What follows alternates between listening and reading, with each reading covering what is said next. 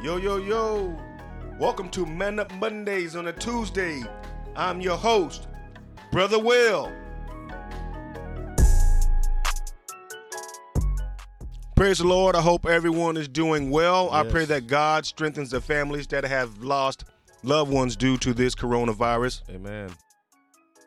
I'm what you call one of these essential workers, and I'm out in public spaces a lot. And what really makes me uncomfortable is not the virus. It's how people are responding, how they are reacting to this pandemic. Come on. I'm seeing a lot of people walk around in fear and terror. That kind of makes me uncomfortable sometimes. God did not give us a spirit of fear and timidity, but of power, love, and self-discipline. This is a time where we need to use godly wisdom. We need to be relying and standing on a foundation that is solid as a rock. I don't know any foundation that's more solid than the Word of God. Come on here. Proverbs chapter 9, verse 10, New Living Translation. New Living Translation. Fear of the Lord is the foundation of wisdom. Knowledge of the Holy One results in good judgment. Proverbs chapter 2, verse 6, for the Lord gives wisdom, from his mouth come knowledge and understanding. John chapter 1, verse 1. In the beginning was the Word, and the Word was with God, and the Word was God. We need to hear from him. We need to be led by his Spirit. We need to hear from God. One of the main ways that God speaks to us is through his word. Amen.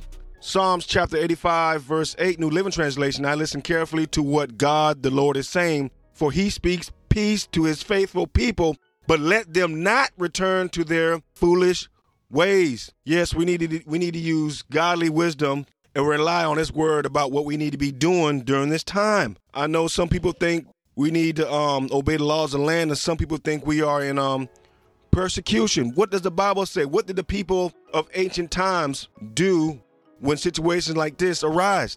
A great example of persecution would be Acts chapter 4 versus Acts chapter 7, where it talks about the apostles, confronting the Sanhedrin.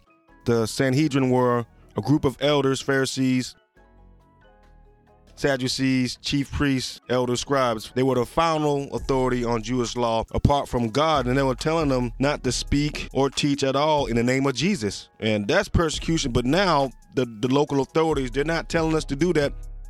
They're just telling us to gather, not to gather in large groups, so the virus won't spread faster than what it's normally doing. I think it would be wise to submit to governing authorities right now. Romans chapter 13, let everyone be subject to the governing authorities, for there is no authority except that which God has established. Authorities that exist have been established by God. Yeah, read the rest of Romans chapter 13 and read what the Word of God says about persecution versus obeying the law of the land. I know there is persecution going on around the world, but in our situation, are we really going through persecution, or should we obey the laws of the land? So my advice to you would be that you hear his voice and that you are led by his Spirit on what you should be doing. Amen. So let's do the right thing. Let's use some godly wisdom. Y'all stay safe. I love y'all. God bless y'all. Peace.